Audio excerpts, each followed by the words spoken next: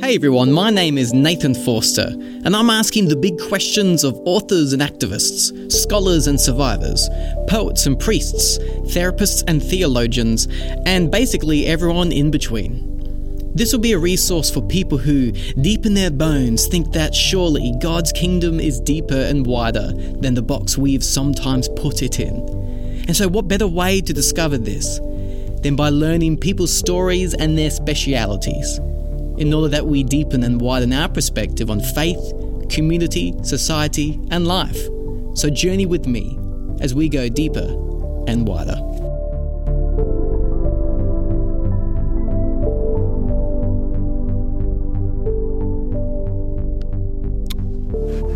Welcome back.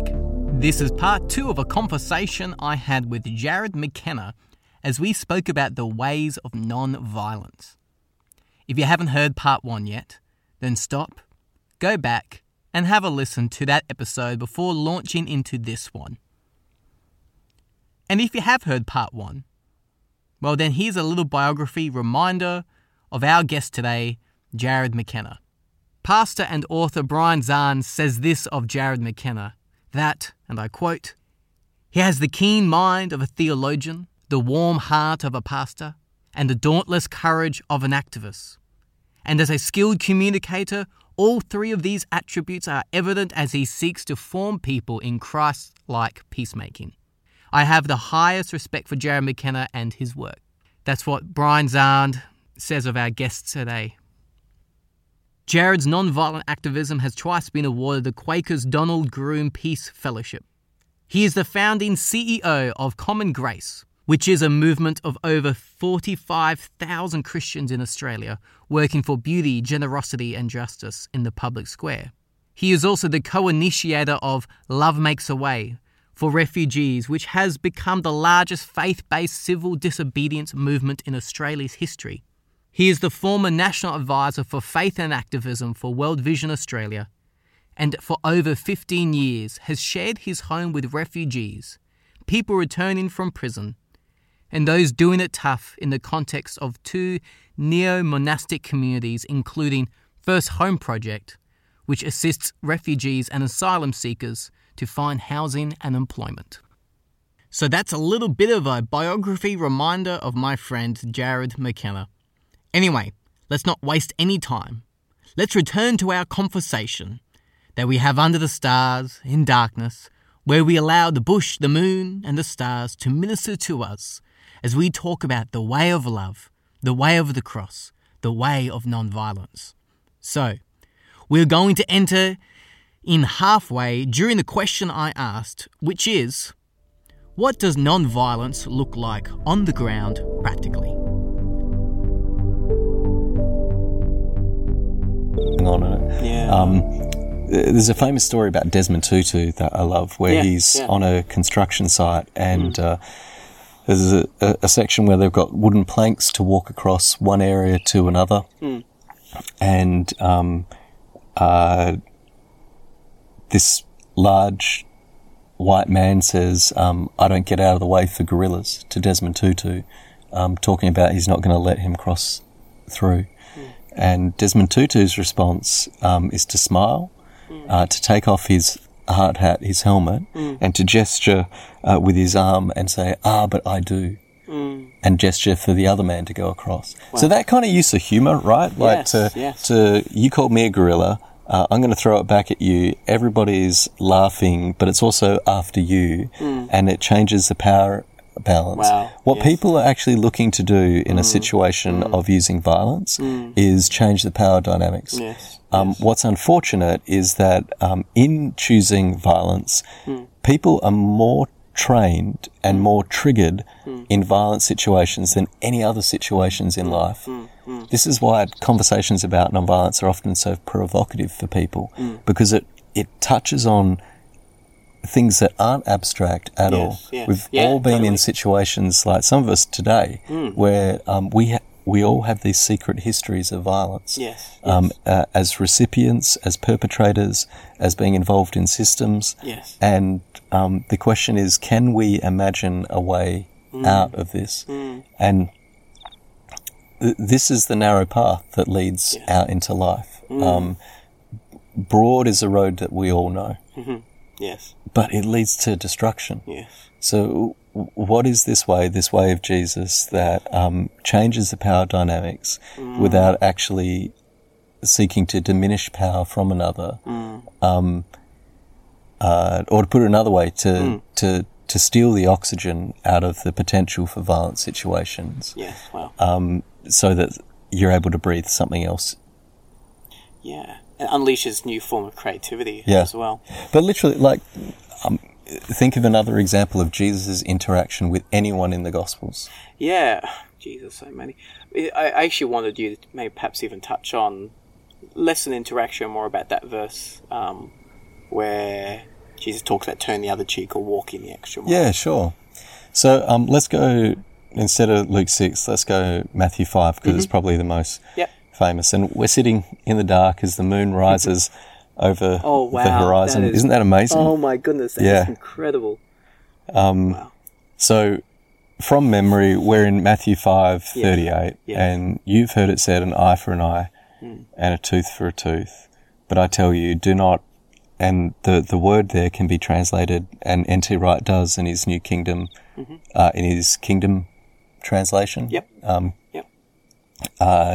You've heard it said, an eye for an eye, a tooth for a tooth, but I tell you, do not violently resist somebody doing evil. And the fact that since the King James Bible, we've been translating that do not resist, where the term passive resistance has come from, is incredibly unhelpful. Because and it weaponizes those texts, like, in a different direction. Oh, totally. If you don't mind me interrupting really quickly, the first thought that comes to mind is something like domestic family violence. Totally. And that's actually the example that anybody who's been in my workshops we use directly, that imagine yourself in a situation where the person that you loved and committed your life to, and whatever the circumstances are, if they've lost their job, if they've started drinking, they're no longer being the person that you did commit your life to, but you suddenly feel unsafe in your own home, that you're threatened, and whether that's emotional or financial or physical forms of coercion. And so you go looking for hope, and you show up at a church and you hear Matthew 5:38 read. You've heard it said, an eye for an eye, a tooth for a tooth, but I tell you, do not resist someone doing evil. Suddenly, holiness is offered to you as being a doormat, is being compliant and complicit in your own, not just bullying, but brutality. This is a situation which, these are the most life-threatening situations in Australia. I mean, more than bushfires, more than terrorism, more than, you're more likely as a woman to die at the hands of somebody who has said the words, I love you, than you are of anybody else in society. So this isn't abstract. Yes, this is very real. Yes, yes. And the word in the Greek, so in the Septuagint, which is a Greek translation of the Old Testament, the word is used 77 times. 44 of those times talks about the violent clash between two opposing military sides. So there's more than enough reason, not just the context, to interpret it that way. Yes. Which again, the question becomes, as you so rightly point out, well, why wouldn't they translate it that way? But if you're trying to keep a people subservient to a ruler, it makes sense that the king's men translated the King James Bible in such a way that do not resist, and left it at that. Wow. But actually how it reads in the Greek is do not violently resist. Yes. Verse 39, if somebody strikes you on the right cheek, turn to them the other also. If somebody asks for your undergarment, verse 40, give them your outer, ask for your outer garment, give them your undergarment as well. Verse 41, if somebody asks you go 1 mile, go with them 2. 42, give to the one who asks of you. So in this passage, like for those who are are still listening in a long conversation that started with stars, Yes. the obvious thing is, well, how did Jesus live this? Because Jesus clearly lives his own commandments. Yes. Like, so Jesus is the way we interpret Jesus' teachings. Yes. So whatever Jesus is saying here, it doesn't contradict what we find Jesus doing in the temple. Yes. It doesn't, or, I mean, like Jesus is struck in John's Gospel by the Sanhedrin. But the response to, the most powerful religious figures, and then before Pilate,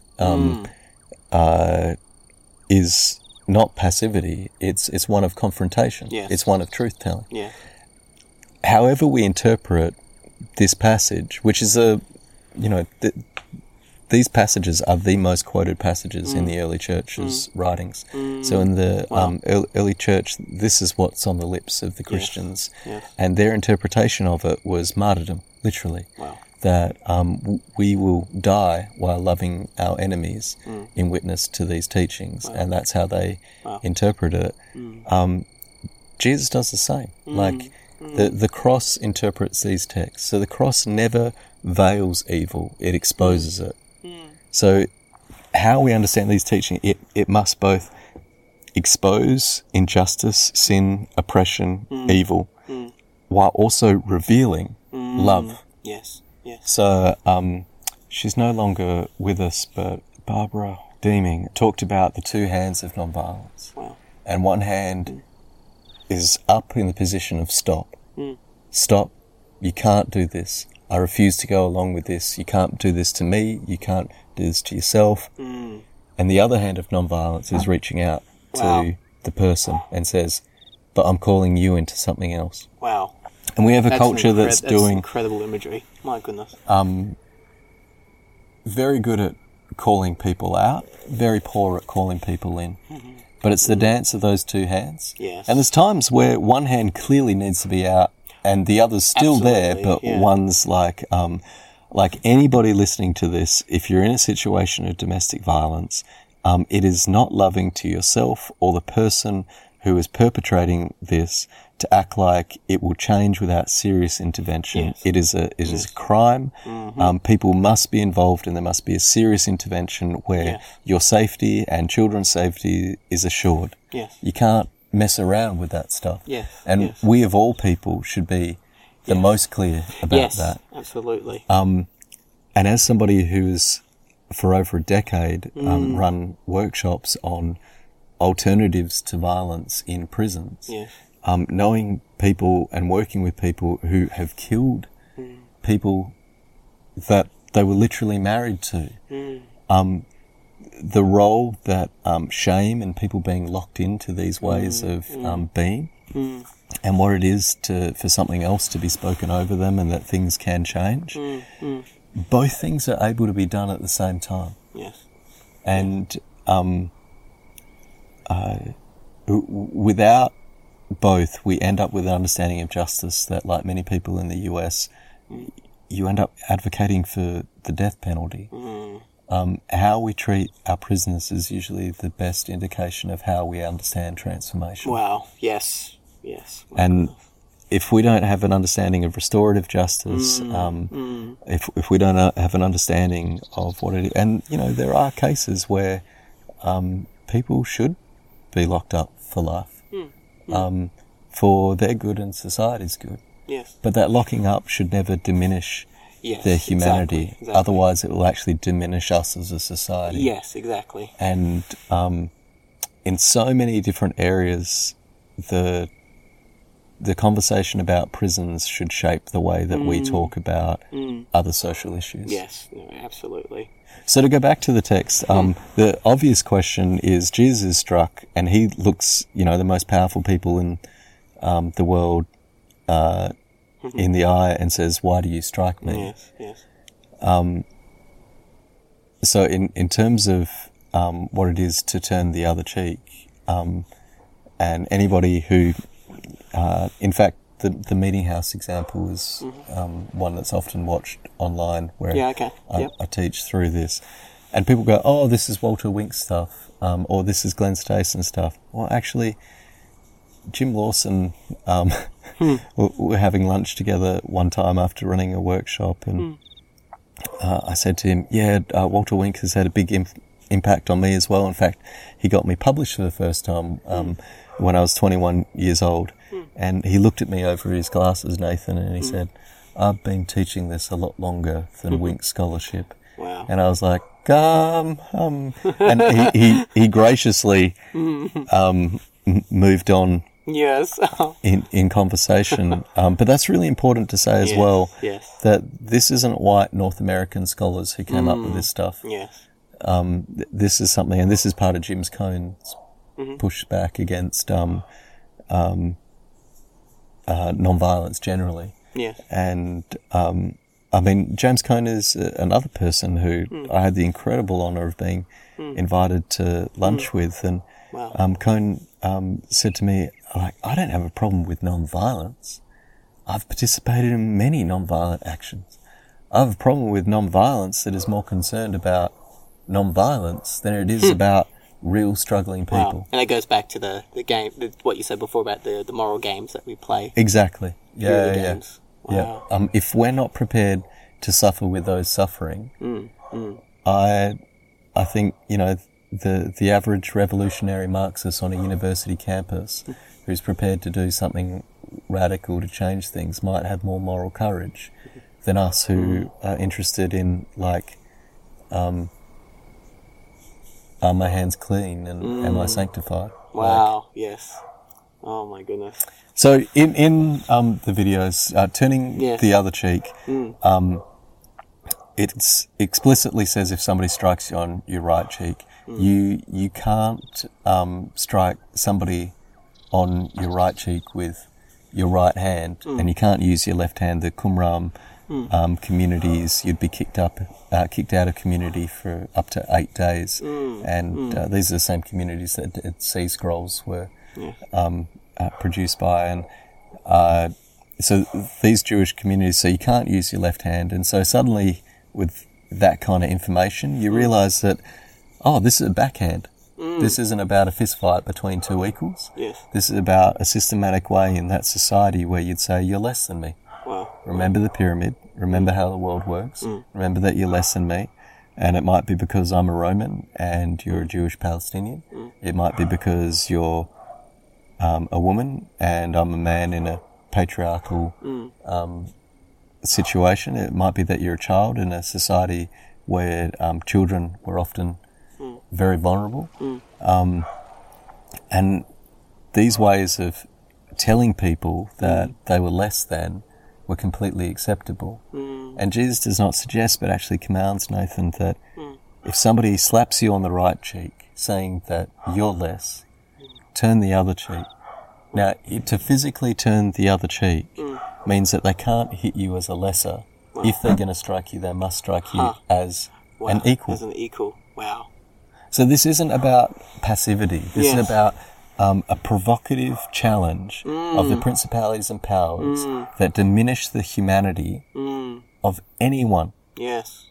Wow. While at the same time refusing to mirror the evil and injustice of those that you're up against. Yes. And this is the kind of, and you can go through the example, like if somebody drags you into court, a situation poor people would be dragged into court all the time.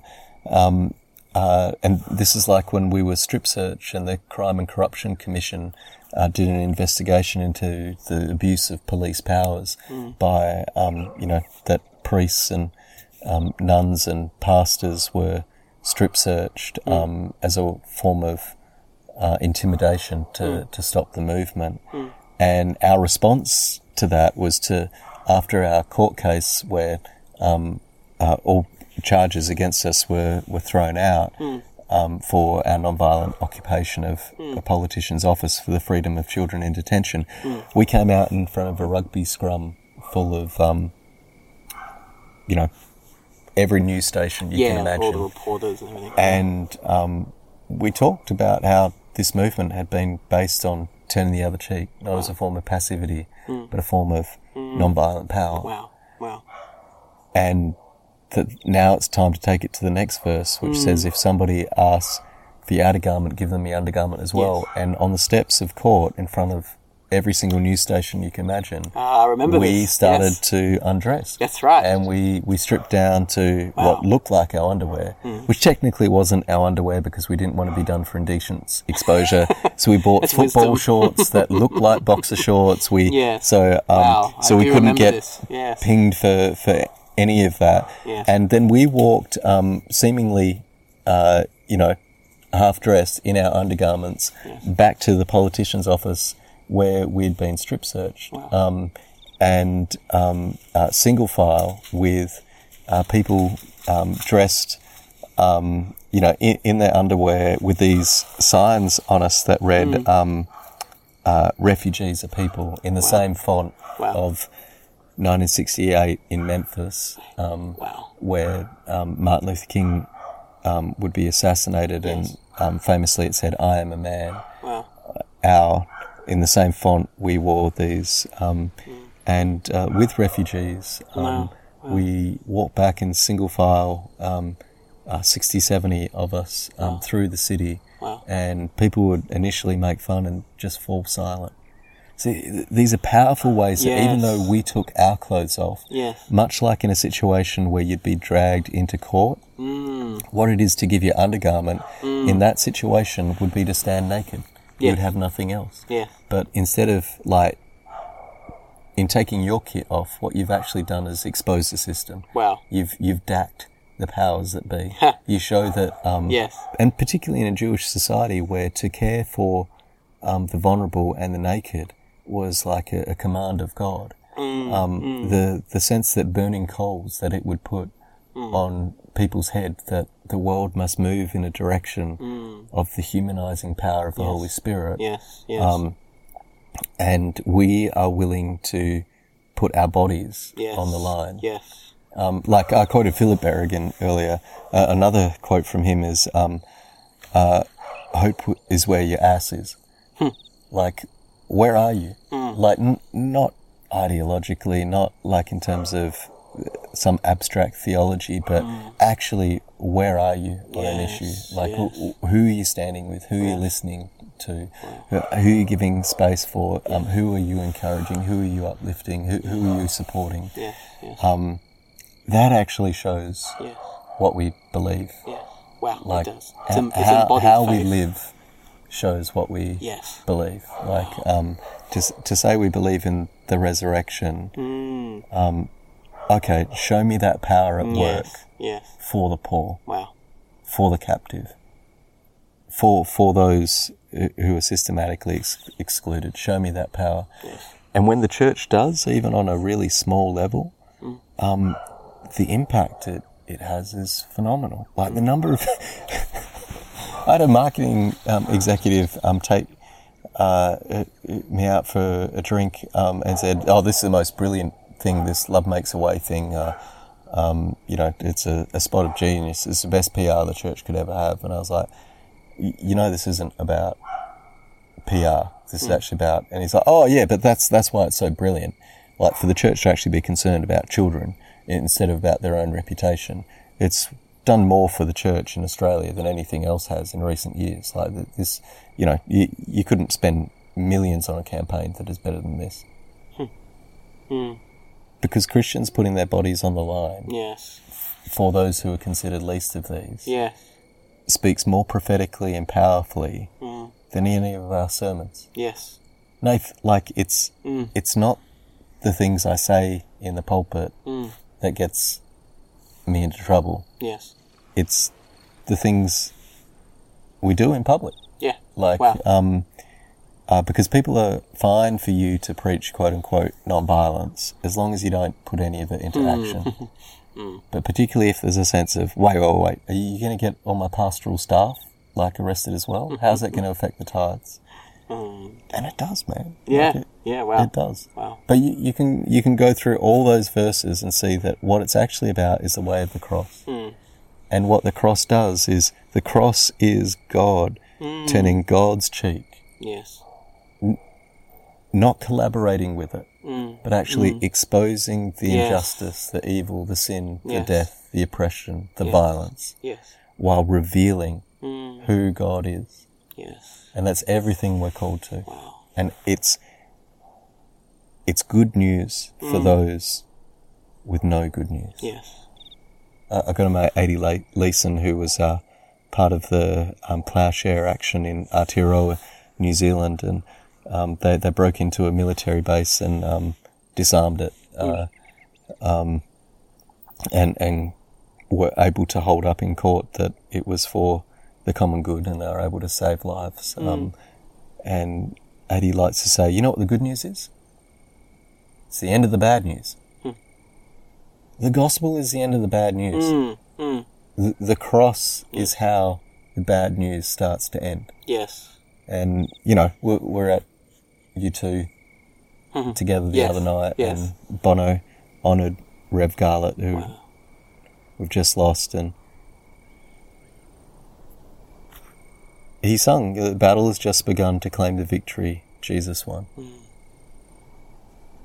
Yes. Wow. That's what our lives are. Yes. And hopefully at the end of our lives, people will be able to say, in their life I saw something of what I felt when in the silence I look at the stars. So we've talked about addressing what some people would perhaps say as a pushback, and that is, of course, when we're talking about living in the ways of non-violence, we're not talking about passivity. That said, what are some other common pushbacks you've heard about this way of living, moving, having our being? Yeah, and maybe just to... I very rarely talk about non-violence, and people are like, oh, you want a peace award, like you're the non-violence guy. I just don't... Like, what we're talking about is the way of the cross. Yes, exactly. Yeah. Like, exactly. This isn't that's an important optional to name extra. That. Yes. So, I mean, some of the pushback is, like, I'll talk about my own family history. Like, my own family has, and, you know, my dad only migrated in 1972 during the Troubles to Australia. And deep connections with the IRA and the IRB.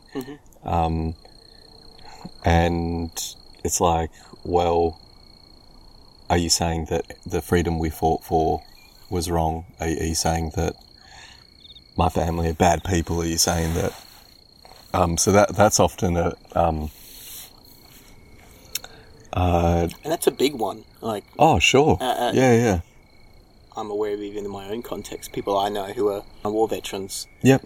And who speak of confronting some most horrendous things. Yeah. Like things that they've seen particular warlords do in particular parts of the world, and going, how else were we meant to stop this when it came into the villages? Yeah. Yeah, and what's fascinating is people never take a step back to go, what were the things that led to... Yes, like, of course. People love the what-ifs, but as long as the what-if is... And, you know, it's usually like, so somebody's about to, like... break into your home. Something horrific to your grandmother. Yes. What do you do? And it's like, can we wind back a little bit? Can we ask about, like... because what-ifs can work both ways. Like, what if the Western world hadn't been so punitive towards Germany that they would choose democratically such a fascist like Hitler? Yes. What if, you know, like the what-ifs totally. work? It's a much more meta what-if that we can ask. Yeah. What's fascinating, Nath, is that one of the biggest supporters of my peace activism, biggest sole contributor to me going to take part in my first non-violent direct action was my uncle PJ, Patrick Joseph. And he'd served 2 tours of Vietnam. Wow. Because Australia wouldn't give him his citizenship without him going. So he had no option. Way to hold... Yeah, totally right. Hold people to ransom, far out. And PJ used to say that it was the peace movement that would actually listen to... He's like, everybody else would just like parade us through the streets once a year. It was a peace movement that would actually listen to our pain. Wow. I think those who, from a Christian perspective, hold to just war theory, and those who hold, from a Christian perspective, to the way of the cross, non-violence, have much more in common. Because Walter Wink calls just war theory violence reduction criteria. Yeah, right. Glenn Stayson talks about just peacemaking theory as a way of bringing together that we've got to own that we're coming from different sides of the Christian tradition, whether what some describe as the more prophetic side of like Christian nonviolence, or the more mainstream perspective of just war theory. Just war theory, if we were to apply it, wouldn't have us in Vietnam, wouldn't have us invade Iraq, wouldn't have us in Afghanistan. It's an unwinnable war. Just ask the Russians, just ask anybody else who's fought. And so the just war criteria that Augustine wrote the framework for using Stoic philosophy, because how do you run an empire and be faithful to Christ? And I actually, I might say that sentence in my early 20s in a mocking way. I don't doubt for a moment that North African bishop had in mind how to sincerely, when so many people were going, the reason why the empire's falling apart is because of this Christian superstition that is like destroying us with its talk of mercy and hospitals for everyone and the end of gladiatorial fights and all this kind of stuff. He's desperately trying to provide an apologetic, and he personally did so much to release people from slavery. And so. We got to be careful of our mockery. Like, these are real people. And, and people that. And Augustine was a genius. I've got a new book by Rowan Williams that I'm yet to dive into on Augustine. He's just wrong about a bunch of stuff. That's it. He's wrong about a lot of other things, but I'm wrong about a bunch of stuff, and I'm not a genius. But I think what you said has perhaps more an appropriate tone as well to this particular part of our discussion, because we both know people very close to us who, like, people who we love, respect, and don't doubt their faith for a moment. Yes. Yep. And it's and that's not to water down the way of the cross. It's just to not at all. Well, things like if we say reality. fighting is wrong, let's do some preacher lines. If we say fighting is wrong, we spit in the face of those who have fought against fascism. And I use fascism as a quite explicit light to say there are really, really important reasons and things to fight against. Yes. And if we say fighting is wrong, we spit in their faces. But if we say the way to fight is with violence, we, like those gathered round the cross gambling for the clothes of our Lord, we spit in the face of Jesus. Wow. And we need the courage of those who are prepared to take up arms. And this, like with my involvement with the Christian Peacemaker teams, who I was part of starting the conversation and establishing Christian Peacemaker teams in Australasia. When I've been with them in like Hebron, they are risking their lives like soldiers for the way of Jesus. And their motto for the longest time was getting in the way of Jesus. And getting in the way in both the sense of like getting in the way of injustice, stopping injustice, and also getting in the way of Jesus as in walking in the way of Jesus. It's got that double sense to it. And that's the kind of creativity we need. We need peace warriors. We need people who are radically committed to ending injustice. And I've just come back from walking the border of Northern Ireland and the Republic of Ireland. And it is so easy as a middle-class person whose family, because of discrimination, migrated to the other side of the world to then go back and judge my ancestors. But what is it for me to stand with the same determination to see freedom and an end of injustice? Yes, yes. While at the same time realising that injustice won't end but be perpetuated unless it's ended through this way of the cross. Yes, wow. And in my own experience, to not negate people that I know in my life to war hungerers, because actually the people I know in my life, they hate war. Yeah, of course. I mean, despite being involved, there's something about their being infected by PTSD or what they've gone through that actually speaks to the reality that, hey, maybe this isn't how things ought to be done. Nath, any of my mates who have served or family, if you've seen war, you hate it. Yes. And it's that whole thing that it wasn't until the diggers died out that Australian politicians were able to take the Anzac legacy and use it as a drum to beat for war. Because if you listen to the diggers and the horror of what they experienced, war is hell. Yeah. Yes, literally. Yes. War. And that's even the wisdom of, in the 5th century, the church in the West started to discipline soldiers where they couldn't take part in the Eucharist and Communion for a year upon returning.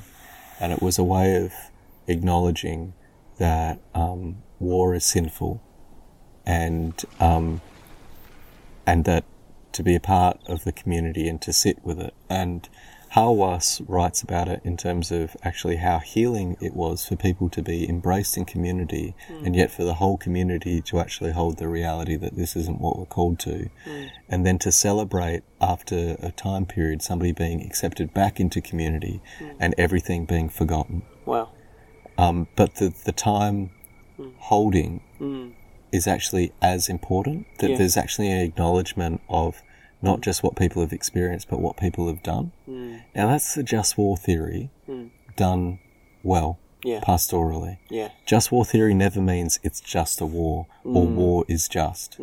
It's a strict criteria that means only under these situations can Christians fight in war. Wow.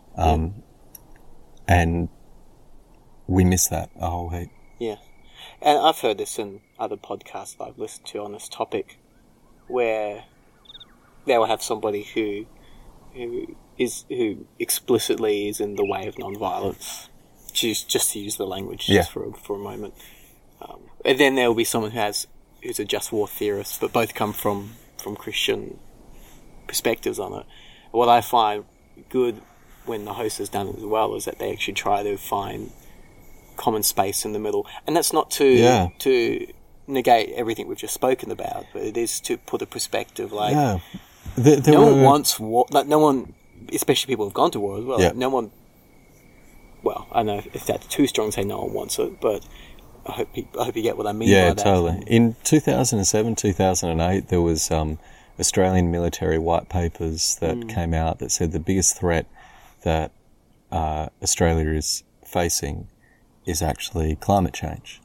And so the peace movement here, we met with military leaders and we held a public forum to talk about what we share in common and how the peace movement and the military can work together to actually combat the biggest threat, which, so this is a decade ago. Yes. And one of the actions that we ended up doing is we planted on several occasions vine and fig trees at military bases, including Swanbourne military base here in Perth.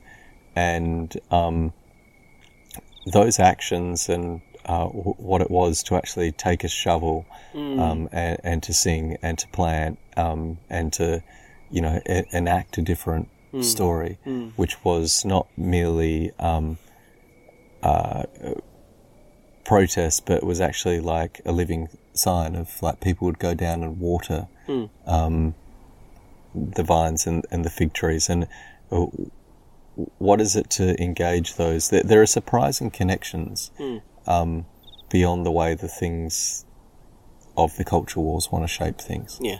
And if we can actually, like, to use peace as a way to create an us and them is actually just to create another ideology that knows nothing of the silence of the stars. Wow. Yes. Yes. Wow. Any other pushbacks that you've had? I mean, there's probably multitudes. Oh, yeah. I mean, theologically, not that we have to do a giant rabbit hole, but I mean, of course, people often say, "Oh, but what about?" Yeah. Well, I mean, quote unquote God of the Old Testament. I know that's a complicated one, and there's problems with that language. Yeah. But yeah, I imagine you've heard that one as well. Like, oh, but what about? Sure. Yeah. I recognise that this is a large theological topic. I always find it surprising because, like, none of my Jewish friends, whether progressive or orthodox, are ever going to use those texts to support war. Yeah. Ever. Yes. Because you have to read these texts through rabbinical commentary. Yes. And even in terms of, like, the just how Jews read the Old Testament, like the whole thing about Moses wrote the Pentateuch, the first 5 books of Torah. What it is actually about is that Moses is the interpretive key, his life, to the books. Yeah, right. So okay. That's a Jewish way of, ancient Jewish way of approaching hermeneutics, interpretation, is that Moses, and that's why at the Transfiguration, Mount Tabor, you see Moses and Elijah. Yeah, here's the law and the prophets, represented, embodied in these two parts of the Jewish tradition. Jesus is our Moses.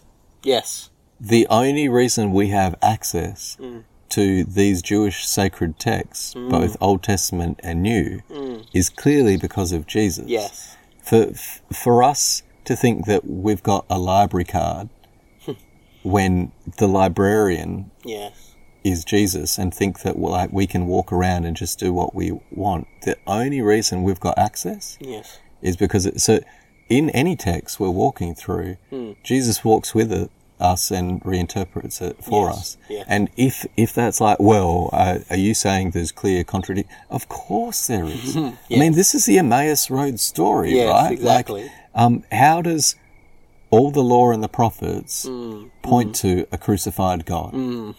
Yes.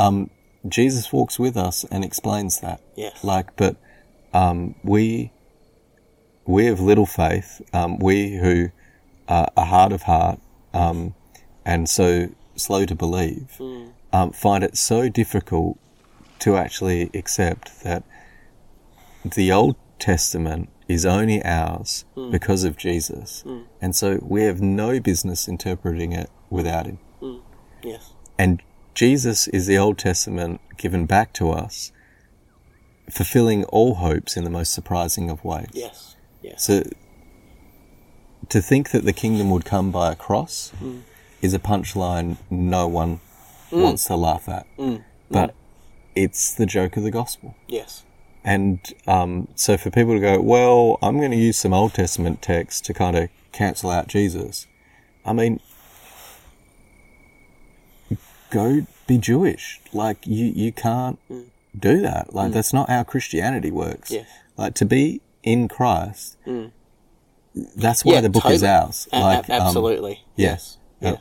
We get access to it through this tradition. Yes. Yes. Jesus becomes the Word of God, capital W, to then which we read the words of God throughout. Yeah. All of Scripture. All of Scripture. Yeah. And they perfectly point to him. Yes. Yes, they do. Yeah. Any other pushbacks that you've had? I mean, there's probably so many. I'm mindful not to cover absolutely every single one. But usually, that it's naive. That, I mean, people. There's always that funny thing.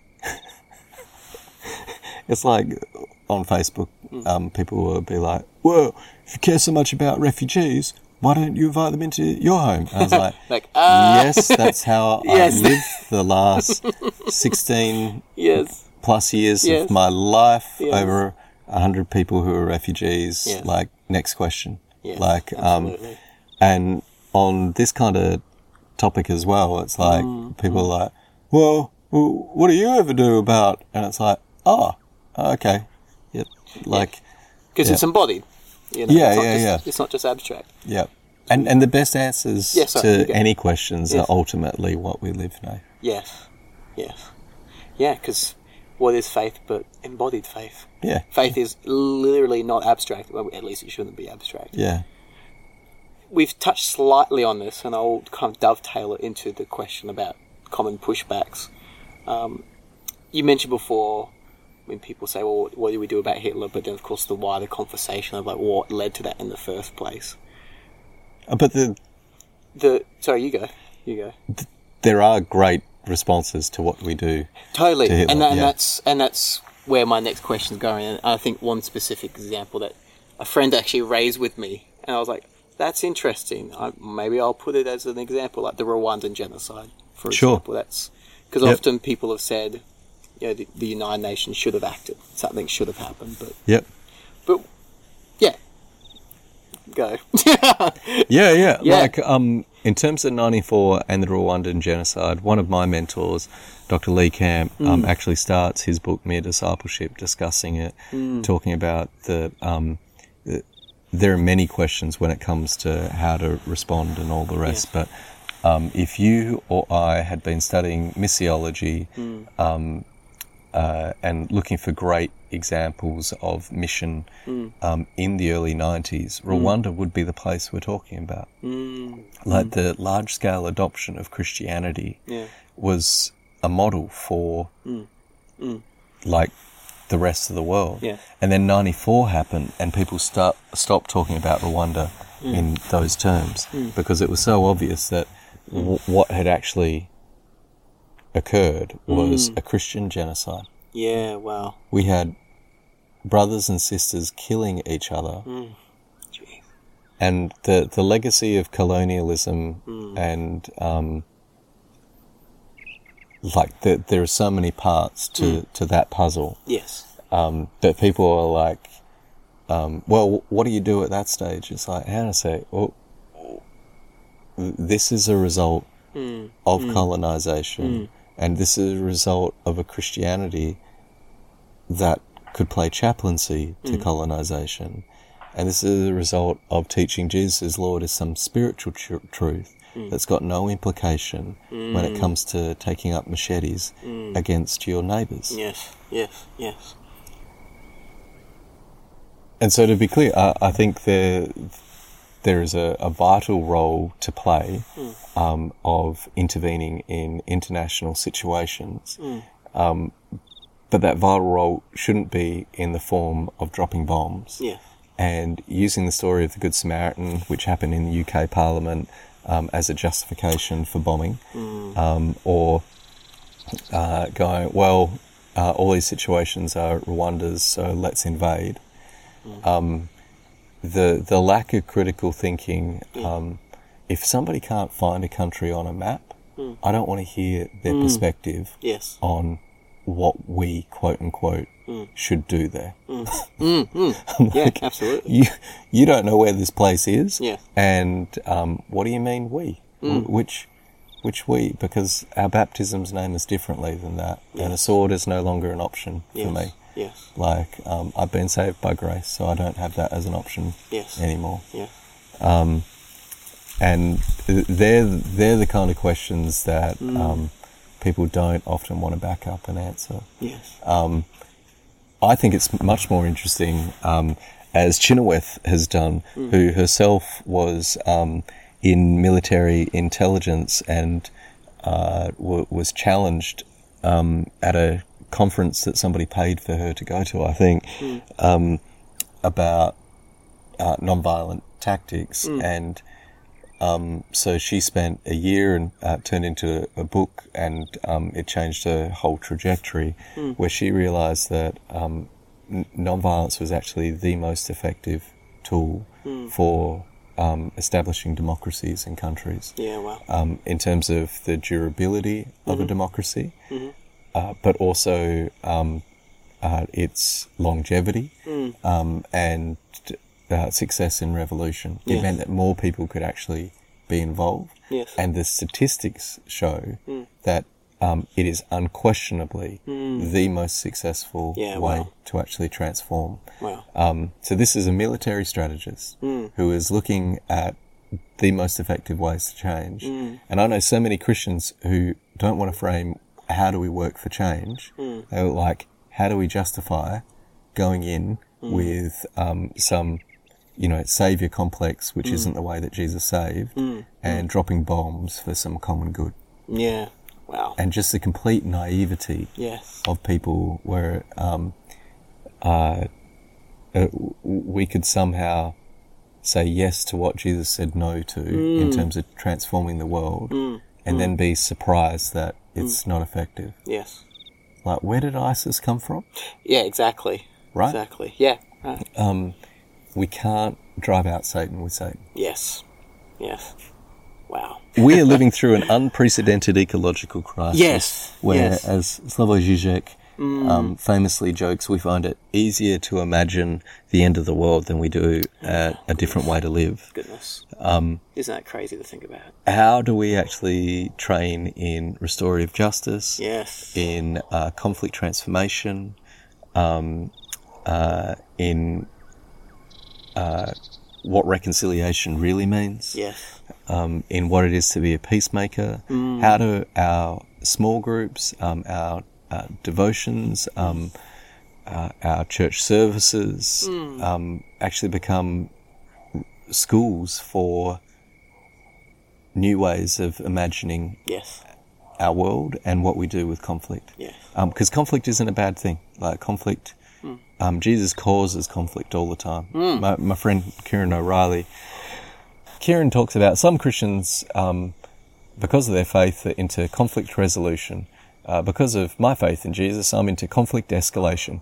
And he's got a point. Like, Jesus has not come to bring peace, the Pax Romana. Yes. He's come to bring the sword of nonviolence. Yes. And the sword that he wields, it will turn family structures against each other because people will suddenly be committed to a new world while others are invested in an old. Yes. And it's, as that happens, how do we actually be peacemakers? How do we actually do this work? And it's hard. It's really hard. This isn't glamorous. I mean, the way of the cross is... but it's also fun. Yes. Yeah. Like, what it is to walk in resurrection is to take up a cross, but to take up a cross is to walk in resurrection. Yes. And it's that sense of, like, with Rev Garlett, of, so acquainted with sorrow and yet so washed his life in joy. Yes. Both at the same time. I've got to make Ken Budigan, and Ken talks about mainstreaming the literacy of nonviolence in the same way that schools were a response in the 18th, 19th centuries to mass illiteracy. We have a mass illiteracy of how to respond in ways that aren't merely passivity or becoming what we hate. What is it to actually become literate in doing conflict where it's life-giving, where it's not a power struggle of how do I win over another, even on, so many of these important discussions. It's a great scene in Wendell Berry's Jayber Crow where he's in the barber and they're discussing war, and he says, well, I think we should love our enemies, and the reflection of the character was, it would be a great day for peace if I'd only loved them in the process. Wow. And we have so many who it's so natural to just want to win an argument instead of love someone. Wow. But King talked about a double victory non-violence, where not only will we win our freedom, but we'll win you over in the process. Yes. And that's some high grade non-violence there, Nathan. Like, that's not merely this is a good strategy or a tactic, and I'm not going to hit cops because it's bad for the movement. That's actually the kind of non-violence which starts with being kind to ourselves, with experiencing, if you want to put it in those terms, the non-violence of God towards us in Jesus, and then starting to live that to others. What is it to live in such a way that the people who are most precious to us is how we relate?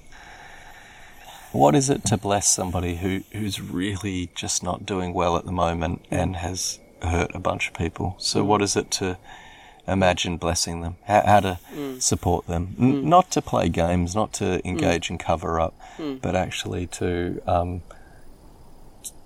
seek their good and to see them flourish. Yes. Yes.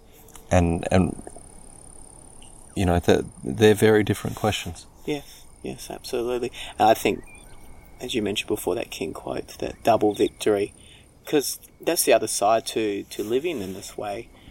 Not only is there a joy in it, as you talk about this larrikin, this type of way, but there's also, and this is how I describe what I think the text means by the abundant life. I might be wrong on this, but the sense in which, when we actually live in this way, we are actually becoming who we were always created to be. Yeah. And there's an existential reality in which we are aligned to our deepest and most truest humanity. And so there's a sense of freedom in that. Yeah. And I think creativity is a much better word than non-violence. Yes. What is it to share in the creativity that we're created for? Yes. There should be a joyfulness and even a cheekiness to non-violence, and not to make light of, you know, some of the police brutality that for sure. I've been on the receiving end of even. But I've seen so many times over a 15 nearly 20 years, not quite, of non-violent direct action. I've seen cops cry while arresting us, so moved at the actions that are happening. I saw it at Pine Gap, saw it repeatedly through the Love Makes a Way movement, and not just tactically but spiritually. I want to engage that kind of power that actually is a living altar call. Yes. Where people, you know, we did one action in Julie Bishop's office, and the head of staff came out and said, we've had to call the police, and then started crying and says, "But I wish you all the best for the freedom you're seeking for children." Wow.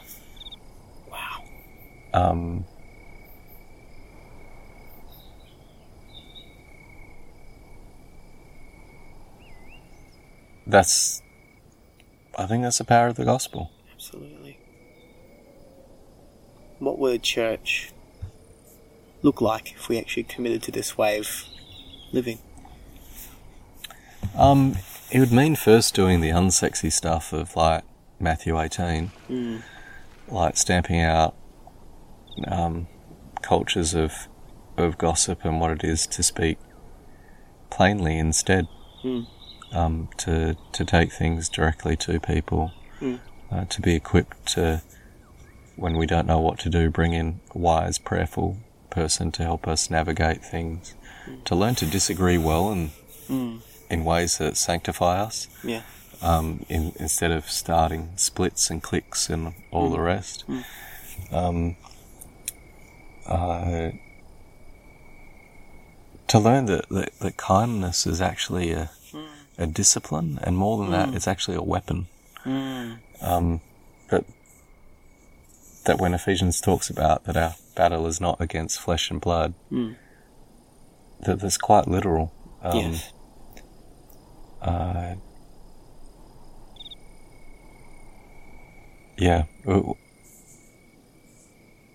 There's actually quite a hard edge when we realise that our battle isn't against even Donald Trump, but is against like white supremacists, like nihilistic capitalist suicidal economic systems that are costing us the earth at the expense of the poor, and feeding authoritarian fascism, which is on the rise in certain parts of the world, whether it's Erdogan or Bolsonaro or what's happening in Poland or, the Philippines or... And with people realising that we're living beyond right limits and that this has been a fantasy, and even though it's felt like we're flying, we're actually in free fall. People are wanting the kind of strong leadership to just tell it like it is. And fundamentalism can be a wonderful training ground for the kind of leaders who will say, this is how I see it, this is what we need to do. And it will give us a sense of safety, and then we'll project that onto a national level as well. If our churches don't become the kind of places where we can actually discern together, and be formed in the gentle listening to the still small voice collaboratively, we will be preyed on by loud, booming megaphones as people yell black and white in a world that is full of colours, but often all we're offered is grey as a response. So we need more than just kind of grey kind of liberal response to fundamentalism. We need the full colours of an embodied faith, which risks, quite literally imprisonment sometimes, and won't sell out. It's not about ideals or perfection or, ideals kill. Jesus teaches very concrete practices which are colourful and creative and cheeky and life-giving, not ideals. So if we can give up our ideals and actually get on with following Jesus, I think we'd be in a much better place. And what's one practice you can share with us as we close this evening? I think the importance of, if you want to refer to it as contemplative prayer, if we don't experience non-violence, if we want to use that language, but this transfiguring power that is the fire of God's love, if that is not real for us, we will fake it. And what ideology and ideals often does is that it creates some wooden rule that we implement from outside and try and force upon our souls, instead of what it is to spend time with Jesus and feel and bask in his kindness and gentleness. That it becomes our way of being. Not all the time, but more and more of the time. So BZ calls it sitting with Jesus, which I really like. But my friend Father John Deere, he's got this fantastic story that I tell. We were both speaking together at a university, and it was a secular setting, and somebody asked us both about sustainability in activism. And thankfully, before I said anything stupid, he responded, well, every morning I sit opposite an empty chair, and for 15 minutes I just try and imagine Jesus sitting there looking at me. And then I try and live the rest of my life, or the rest of my day, looking at others the same way that Jesus looks at me. Loving others the same way that Jesus loves me. Only 15 minutes. It's practices like that. It will deepen our reading of Scripture. It'll mean that we don't listen to sermons or podcasts as consumers, but actually as people who are actually seeking to take part in a banquet, not just binge. We need less spiritual tourists and more religious pilgrims, if you want to put it like that.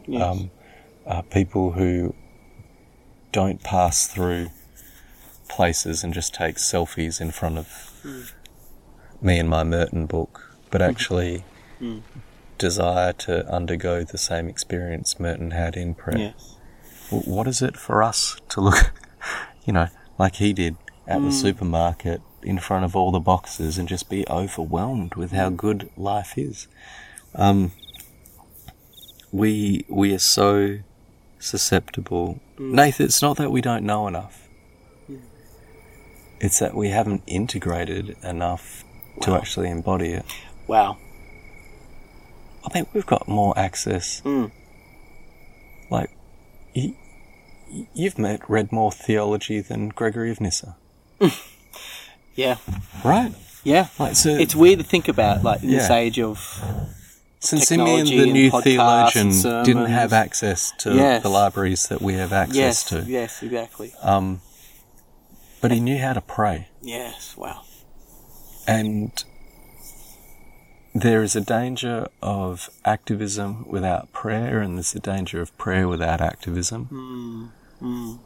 But any real engagement with both, you'll find yourself doing the other. Yeah, wow. Jared, perhaps if we can close off in prayer. Would that be okay if you lead the prayer this evening? One of the stories that often doesn't get told about St. Francis, people think that him kissing the leper and realising that it was Christ is the first kind of conversion story. But he comes back from a year of being detained in a prison after going off thinking he's going to be a war hero, and in what must have been post-traumatic stress disorder, he stumbles out of a pub drunk one night and he looks up at the stars and says, if these are the creatures, how great must the Creator be? Wow. And as I pray after a very long, winding, ADD-infused conversation, it's my prayer that we might allow the moments of our life to breathe enough that we realise how great the creatures are. Whether those creatures be stars, or the person who's next to us on the bus, or the people who we're preparing food for, that we will feed, or the people who we work with, or the birds that sing outside our window in the morning, or the dog that speaks of God's faithfulness like Archie. Lord, would you quieten us to worship?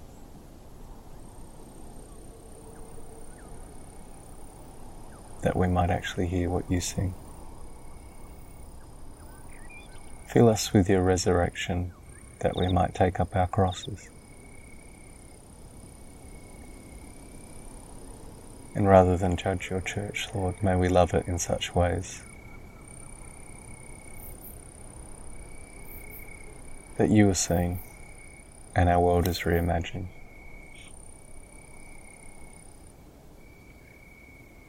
We pray this in the name of the Triune God, who is Creator and Redeemer and Kingdom Bringer.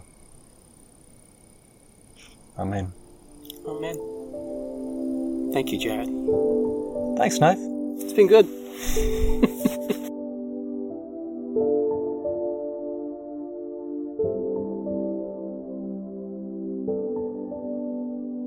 Well, that was my conversation with Jared McKenna. Make sure you follow Jared on Facebook by finding him under his name, or on Twitter and Instagram at Jared McKenna, all one word.